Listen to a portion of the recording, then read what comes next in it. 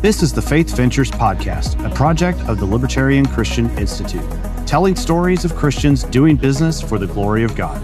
If you appreciate this program, support the nonprofit work of LCI by donating at libertarianchristians.com/donate. And if you'd like to share your story, contact us at podcast@libertarianchristians.com. Welcome back to Faith Ventures. I'm Dr. Norman Horn, and with me today is Mr. John Savage of the Savage Group. This is a leadership consulting firm, and they do a lot of great work with ministries and nonprofits all over the United States and beyond. Today, we're going to talk about what motivated him to jump into coaching, how his business has evolved over time, and a lot of the ways in which he sees Christian leaders with limiting beliefs and what we can do as leaders to improve our ministries and our businesses. So, John, welcome to the show. Thanks for joining me here. Oh, my pleasure. Really good to be with you today, Norman. John, it's been really interesting to read your website and kind of get your perspective on leadership and on what your vision is for improving ministries and nonprofits. Let's talk a little bit about your career journey and kind of how did you get to be the John Savage of today? Can you describe a little bit about your career journey? Sure. Well, I appreciate the focus of your podcast and really encouraging and equipping Christians to jump into the marketplace, to lead more effectively, to make more of a contribution. And, as a side note, before I get into that, I guess I've just observed so many, because I do a lot of work with ministries and churches, I've seen a lot of churches across many denominations in which there's a lot of parishioners sitting in the pews or seats, admiring the platform ministers as the professional ministers. And it's my heart that the body of Christ would find, their place for contribution in our culture and step forward and figure out, with God, what is their role and how can they lead, how can they contribute as well beyond just our quote unquote, professional ministers. Because I do believe, particularly in the New Testament, God has equipped us to lead and to contribute and to serve, in so many ways. And so if one of your listeners today is thinking they're just along for the ride, I want to encourage them to step forward and seek the Lord with others, find out why God has made them and invited them, into the world to make a contribution and to, represent Him. So for me, I had an early commitment to Christ at summer camp at age 12, and, it was a noticeable conversion. God and the Holy Spirit came alive in me, and I was really a different person, even at the age of 12, and really wanting to learn more about God and wanting to contribute. Jumped into leadership opportunities in my church, and that propelled me through high school and college. I led the Christian fellowship at my college in Ohio, and then really wanted to serve God for the rest of my life. So I almost went to seminary, but didn't do that. And back then that was kind of your option. You're a pastor or not. And so I started to explore marketplace ministry opportunities relative to my career, was involved different marketplace groups such as Christian Businessmen's Committee, CBMC, Full Gospel, these different groups, some of them and others exist today to try to provide a place for people to kind of figure out their faith. But what I found kind of in my spare time is that there was a disconnect between the gospel and the reality, if you want to, it's kind of the practical. Churches were kind of exploiting their employees. Christian-owned businesses weren't paying their vendors. There was just a lot of things that didn't make sense to me. So reaching out to the Lord, I said, I became a student of Christian leadership. So Lord, to help me understand why, if we have access to your word, there's so many things breaking down in the world relative to, living out our testimony. And I personally was very interested in not stumbling others in their walk because of my lacking, which is why I don't have a Christian Fish bumper sticker on my car. I don't want to stumble other people in their walk in terms of their perceptions of Christians. And of course, it's not about Christians, it's about Christ. So that was the early thing in my career that woke me up, and I continue to be, frankly, some 40 years later, a student of Christian leadership, continuing to learn, continuing to understand, why are there breakdowns between our faith and our practical life in the workplace, in the marketplace, in the church, et cetera. Interesting. And so you began observing all of these kind of breakdowns in leadership the various ways in which people interact in congregations even. And that motivated you down the line to jumping into coaching. But you now have an expansive business that surrounds this. Tell us a little bit about like the way that kind of developed. How did you kind of begin? Like, what was sort of the starting point of like going from I observed these things to I'm starting a business to bam, now you have, a ton of people involved in your organization. Yeah. So as I had the awakening, if you will, and became the beginning of my season as a student in Christian leadership, I just kind of went back to the word and I said, well, what is it that God cares about? And then really reflected on myself and my own desires. What are the desires God has put in my heart that I care about? And I don't care about everything He cares about. I hate to admit, but I don't. For example, I'm not passionate for evangelism like some others are. I feel like I should be. I kind of apologize for that, but I'm not. Fortunately, He's put others with those desires. So what does He care about? What did I care about? And then I did kind of an assessment with some help of others about my giftedness. What are the gifts I have that I could apply to what I call the intersection of care? What He cares about, what I care about, where does that intersection come? And, over time, he revealed that I really care about the church being relevant to the culture, and I care about the poor. And those are the two areas that I focus on. And so out of Ephesians 4 is really the basis for our company in equipping the saints for works of service and identifying, the fivefold ministry and the different roles people can play, that not everybody has to be a CEO or not everybody has to be, president of the United States or whatever, you might consider as a faith venture. But what are those? And so for me, I found that really in my employment era, I was a really strong number two. I gained confidence of the CEO and I helped the CEO win over and over and over again. And so it became evident to me that this coaching role, if you will, to bring confidence and really organizational structure and strategies to helping a vision be fulfilled was kind of my best role. And so about 10 years after doing marketplace things in 1994, I was in Southern California at the time, moved to Seattle for personal reasons and launched the consulting practice there, the Savage Group, and really sought to equip those in the nonprofit sector. We serve churches, we serve Christian ministries, we serve family foundations, and we serve Christian-led family businesses. Frankly, because in those four sectors, they all function and dysfunction in similar ways. And the dysfunction comes out of this tension between, hey, is this a family decision or a business decision? Which direction should we go? And those four sectors operate culturally as family, church, nonprofit, family business, family foundation. And so they're always wrestling with that tension. So our coaching and then eventually, so individual coaching, organizational consulting, we do peer group cohorts, et cetera. Those all are really geared to help people based on their preferred learning style to move forward, equipping the saints for works of service so they can do more of whatever God, called them to do. And just briefly, a lot of these folks do have a calling they can't turn their back on. God's reached out to them and said, hey, I want you to do this. None of them really or growing up in high school, middle school, whatever, as a kid, said, hey, when I grow up, I want to part the Red Sea. God, if you look through scripture, the leaders that God pulled mostly are reluctant. They weren't like, hey, I really want to do this. God said, you're going to do this. They chose to be obedient most of the time. And God gave them helpers. Moses was like, hey, I can't really talk, whatever. He said, I'll give you Aaron to help you.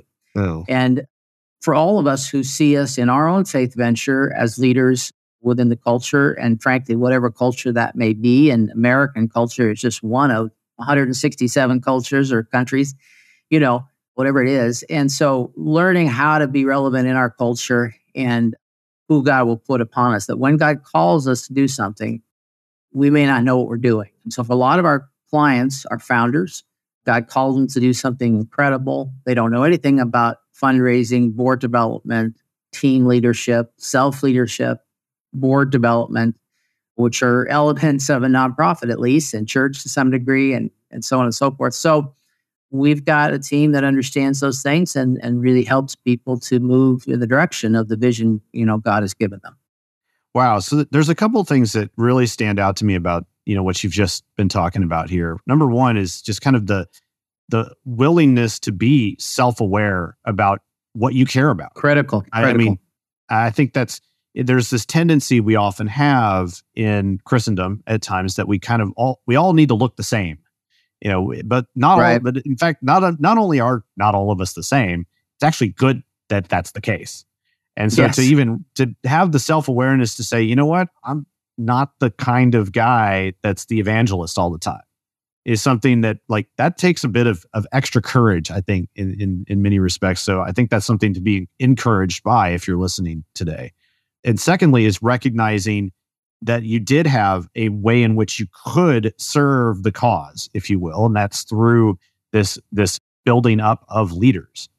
And then the proceeding of that into here's how I can work with other churches in order to do this very calling thing is, I mean, that's really significant. And so I'm also kind of curious then, okay, so how has that sort of evolved over time? I mean, you started off doing this in Seattle, or it sounds like. Yeah. And so, did it start off with just churches, or sure, how did that kind of proceed? Well, on one hand, you could say how did it evolve? And I'm grateful. We did some market research a while back, and we had a 95% satisfaction rating among our clients.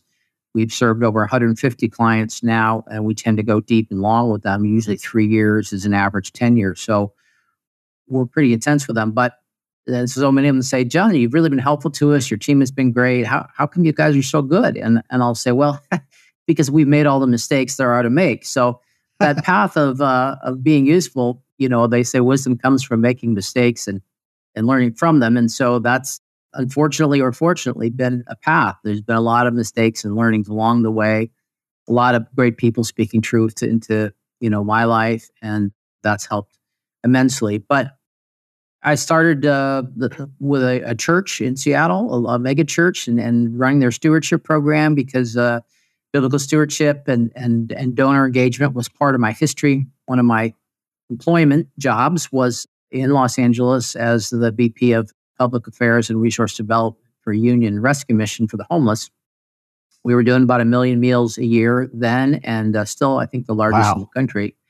So learned a lot about really as a broker between the rich and the poor, extreme wealth, extreme poverty, everything in between. And so taking a lot of those lessons, started with this church, and then there was a Christian school. And, as often is the case, word of mouth, people said you ought to consider working with John and the Savage Group. And so one thing led to another, and my kids were young, so I did not choose to travel initially, but had some invitations for national conferences and speaking. And so later on, after my kids were planted a bit and grown a bit, I did start to travel, and we've now served clients in North America, Canadian and U.S. clients, recently Ukraine, and the other direction, some client work in Maui, and a co-founder of the Maui Rescue Mission. So I spent time over there as well. And at the time of this recording, we just had some fires a couple months ago that were devastating. And so then from that crisis to the Ukraine war crisis, and geographically,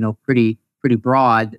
And I think, I believe the Holy Spirit is a spirit of invitation. And so we try to use that DNA or methodology in our work with nonprofits and their donors to invite people into things, not to push them or ask them, frankly. And that's been the same thing for us. People invite us into the work to help them. And so we're privileged to do that when we meet them at a conference where we're speaking or teaching or things like that. But we are trying to be more intentional in getting the word out there and setting some goals to help more people in the years ahead. Awesome. So now you've had all this experience working with such a variety of Christian leaders, both in ministries and in nonprofits. I'm sure you see a lot of common threads, if you will, of things in which Christian leaders can make wrong decisions or take the wrong path or have limiting beliefs. I'm wondering if you could kind of summarize for us, what are some of the most common things you see amongst Christian leaders where they're making critical leadership errors? And what do you do often to help rectify those or encourage them to make shifts in their leadership style or other activities? Well, you made reference to this earlier a bit, and it can be a delicate topic based on people's history. So we have crossed a number of, well, let me say this. The way in which people think and work and believe varies geographically. So Christians in the Southeast, the Northeast, Midwest, the even North and Southwest think differently about their faith, think differently about work, how to get things done. We had 5 clients in New York City prior to COVID, and they don't mince words. They want to get stuff done. They want to get it done quickly. In the South, they want to take their time. And don't I know it? and so we have to respect that, because when people hire us to help them grow their revenue, grow their leadership, grow their board, I have to say, I don't say it, but I have to think, well, you didn't hire us to correct your theology. So, the denominations, I don't even know how many there are, but we grew up with doctrine. I had one couple who was leading a dynamic ministry in the Seattle area, and he was the executive director. She was the development director, and they were, a great partnership. But over time, reality was that she was a better leader than he was, and that she should become the executive director. Well, that was a theological challenge, because of the head of household needed to be the man in their denomination and whatnot. So it took us 2 years working through that until they agreed as a couple that it would be okay for her to be the leader in the business ministry while he would maintain being the leader in the home. And once we made that shift, the ministry exploded, and it's done amazing things throughout the Seattle area. But I don't know if I should even define that as a limiting belief. It was a doctrinal belief, and I can't say it was right or wrong in some sense, but we worked through a process to give them permission for her to lead in the marketplace while he would lead in the home. So that's just an example, and we don't generally tell people what to do, but we invite them to consider other options, to pray about it, and to see. I worked with an Indonesian American immigrant church in New York for a number of years, and you've got Indonesian thinking and culture that influences what they do and what they don't do, and that's true for every ethnicity. That's true for in many geographies. And so we can't come in and change them, but it depends on their value system and what's important. Do you want to grow? Do you want to stay the same? What is it you're trying to change? Our clients generally come to us doing great, want to go to the next level, and want a third party to help them do that, or they have a present day problem they need to solve right away, and they need help with that. So we just start wherever we are with them.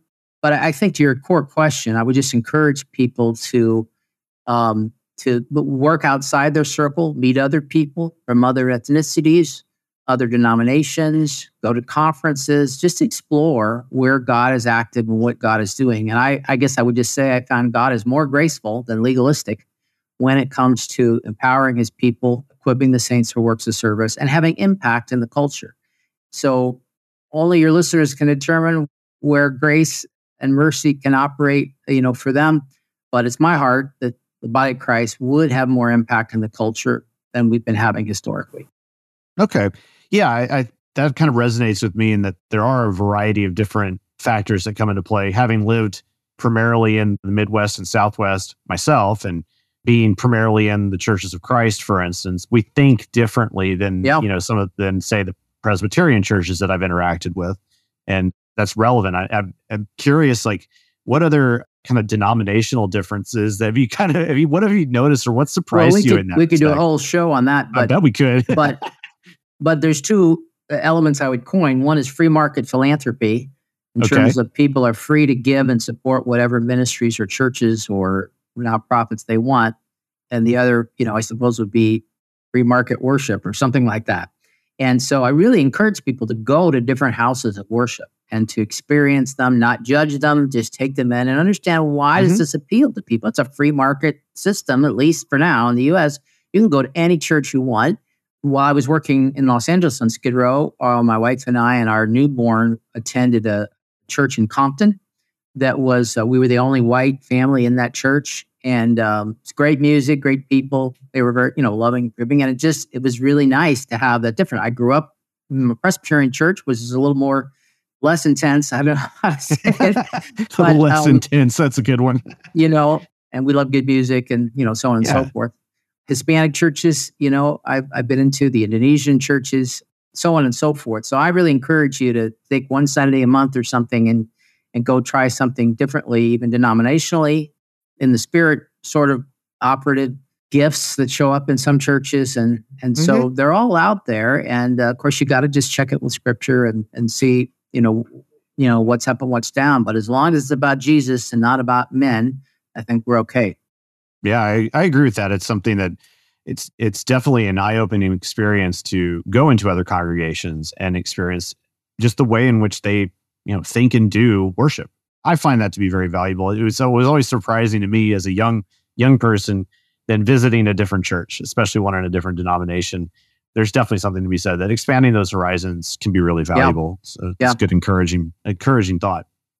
Turning back to, these elements of leadership again, though, you talk a lot in your work about, you even call them like 5 mindset shifts, and you have the 7 C's as well. Let's talk a little bit about that too. And because I know that's really important to you. Why do you emphasize these particular things and put that front and center? Yeah. So the 7 C's is simply the letter C. I'm a sailor. And so the whole 7 C's analogy was just one playfully that we thought we'd pull in. But it does represent, with the letter C, different ways, different learning styles, basically. Technically, I think we have 8 or 9 C's. But we start with the 7. It's nice to have 7. Yeah. It's nice round number. So quickly, it's just individual coaching, organizational consulting, peer group cohorts, content in terms of publishing, capital raising, community building, and one other. But I think it's conferences, right? Oh yeah, national conferences. Yeah, thank you. Yeah. So just different ways in which people learn. That it's all basically the same content, intellectual property, if you will, in terms of leadership principles. And maybe you're somebody who just wants personal one-to-one coaching, or you have a whole organization you need to bring along, or you really, and I believe strongly in community learning. So our peer group program, I'm very high on in terms of what produces the most results relative to change. So information is, there's nothing new under the sun. And so how do we change our behavior to become the person God would have us to become? Accountability to me is a big part of that, whether you're accountable to me in a one-on-one relationship or a peer group or whatever that is, or you come to a national conference and you get inspired, and you meet some new people and grow your network. So I don't think everything's for everyone, but there may be 2 or 3 elements that are really useful to you. And so we just offer, different options for people to engage. People go to the website, we'll talk about the 5 shifts. There's a video you can walk through that's educational, informational on that as well. And that really is about changing your mindset, which among many principles, we'll slip one away here, is you need to move from doing all the work to building the team that does all the work. So most of us are sacrificial servants, and so we highly value a work ethic. We're working long hours doing things. We're sacrificing. And we think, okay, that's good. I'm a sacrificial servant. And there's certainly an element in which that is true. But if you're going to grow an organization, if you're going to have more impact beyond yourself at the corner handing out sandwiches to the homeless or something, then you're going to have to build a team. And so your job description shifts from being founder, CEO, bottle washer to team builder. So you wake up every morning thinking about, who do I need to find on my team, volunteer, staff, board, whatever, to move my mission forward, my vision. So God's called me to do X. Of course, there's a whole process just to get clarity about, what has God called me to do? And that's something we can, help folks with too. But once you get that clarity and you're moving forward on that, the 5 shifts is just really about shifting your mindset to understanding that it's not all about you. As gifted as you might be, that if you're going to have impact for the kingdom, you need to involve other people, you need to build community, you need to have the opportunity to give others a chance to use their gifts as well. And so my definition of leadership, different than our Maxwellian and other people, is basically that the leader helps others find their way. And so everybody in the kingdom really, maybe does have a calling. Maybe they have to work to find it, but they do have a calling. Once they get some clarity about it, then how do they find their way to fulfilling that calling? And that's what a pastor, I believe, should be doing. That's what a leader should be doing with their team, is helping others figure out, where do you fit in this team? How can I help you have a successful day? And so rather than doing all the work and boasting about how hard, I had one client, they they said, the board's really upset with me and I don't get it because I'm working 80 hours a week and they just don't seem to value that. And I said, well, Jim, the board didn't hire you to work 80 hours a week. They hired you to get a job done. So if you only work 8 hours a week and get the job done, that's all the board's asking. You don't need to be working 80 hours, but that's what most Christians value is this long hour sacrificial work ethic. Now, I'm not saying don't have a work ethic, but let's build a team. Let's see yourself, if you're the leader on that team, as the one who helps others find their way. Yeah, that's kind of one of those limiting beliefs when you kind of get down to it. That sometimes it's like that core number of hours that you put in is what is the quote, quote, valuable thing. And I have tried to shift some of that in my own ways of thinking, but I still find myself hitting that. It's kind of reminiscent of Max Weber's Protestant ethic and the spirit of capitalism sort of stuff that goes way, way back, right? Turn of the 19th century. Well, slipping a little bit to the free market paradigm. Yeah. In my market, the 4 sectors I talked about, there is a value system, can be a value system around sacrifice, poverty, work ethic. And so if you're really efficient with your time and you can get it all done in 10 hours a week and you're making a lot of money, that's not popular in Christendom. Yeah. You're not sacrificing enough. You need to be, more poor. And poor in time, at least. Yeah. Yeah. So I think, the stewardship, whole other discussion, to do a program on that too. Oh, sure. Big DNA for me. But stewardship really is what has God given us and what are we going to do with it? So that can be time, talent, treasure. That can be community culture. That can be maybe I inherited a business like Chick-fil-A or Hobby Lobby that I got to figure out what I do with. Is it okay for those things to prosper? And there are many forces within Christendom that don't want that. And I think if I were pastoring, one of the things I would do is have a ministry on stewardship of gifts, because I think, I don't know a number, but maybe half of those in our church population are underemployed, under-earning what their potential could be if they were helped along and equipped. And obviously their tithe rate would double if their income could double, potentially. Yeah. And so I just think if your listeners are considering being on a faith venture, and they probably are if they're listening here, I just encourage them to, quote unquote, be all they can be in terms of how God has shaped them. And that's, relevant or relative to whoever we are. I love it. And that's definitely one of the big overarching themes of what we do here in Faith Ventures, is to encourage people that our marketplace work is amazing, and it is kingdom driven. Yes, because of the way in which God's provision for His people is through voluntary interaction with each other through the marketplace to create value and make our lives better. So right. I definitely appreciate that, and I think that's it's something we always want to be encouraging our people to do. So as we kind of drive to a close here, John, I always like to ask our guests here, after we've talked about all these different things about our work, about our businesses, about the way in which we think about being a leader or creating value for others, you're more experienced than I am. I mean, but I would imagine that you've accumulated a lot of wisdom over the years. And I like to ask our guests, imagine that you were trying to give your younger self some advice about business, about faith, and kind of in light of the career that you've had. What would be some of the most valuable things you'd want to transmit to your younger self? And, for the benefit of our younger viewers, and really for me, because I'm kind of a loser. Yeah. So, yeah. We didn't, I'll try to be brief with this. We didn't get to this earlier in my career journey, but my parents were divorced when I was young, and I fundamentally grew up fatherless. So when I got kids, fathering was really, really important to me. And over time, acquired the National Center for Fathering as a client. So I've learned a lot about fathering, and so the younger self, I think the role of the mother is really nurturing to make it safe to grow up and be in the world and be protected that way.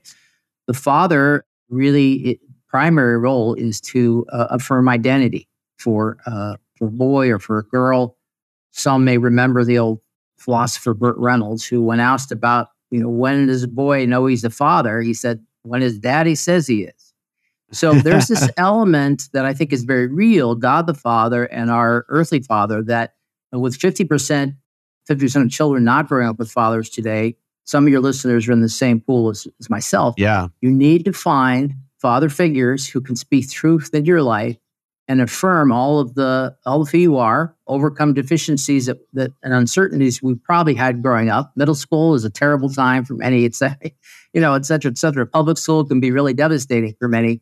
So seek out many father figures, not just one, but many father figures who could speak truth into your life and affirm, they can see inside what God has put in there and encourage you and actually give you a practical path on how to live that out. Internships, for a vocation, whatever that is. So I think it's the community. And as I look back on, early biblical times, there was a sense of community, multiple father figures in the marketplace, free marketplace, where you're taking your goat milk to market, whatever it is, where kids could learn, something, from adults. So I think, I don't know if that's what you're looking for exactly, but we need those mentors. We need those father figures to help launch us into the marketplace and into the world, later in life.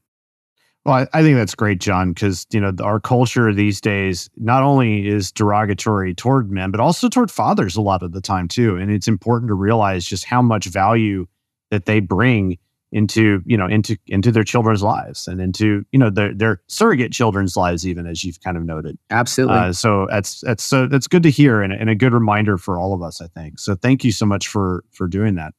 Are there any other kind of messages that you would want us to make sure that before we end that, our listeners walk away with? Just encouraging them to, what I term, follow the call, figure out what God has put into you, and whether it's trial and tribulation and pain and loss and suffering, He's given you empathy to help others who are struggling with things or learning business or whatever it might be. And don't just be looking to others to take the lead. God has given you something in which you can lead as well. Figure that out and find others to help you, live out that call.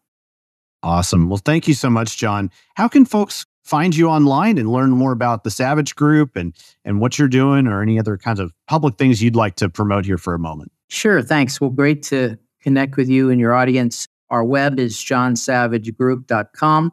Plenty of resources there. And then you can get our newsletter or reach out to me via email and otherwise. And I suppose there are other platform places where we show up, but that's a good start. Awesome. Well, once again, thank you, John, for your gracious time today. I really appreciate it. And I know that our listeners are going to get a lot out of this. So thank you for joining me here. Great to be with you. This has been Faith Ventures, and we'll see you next time.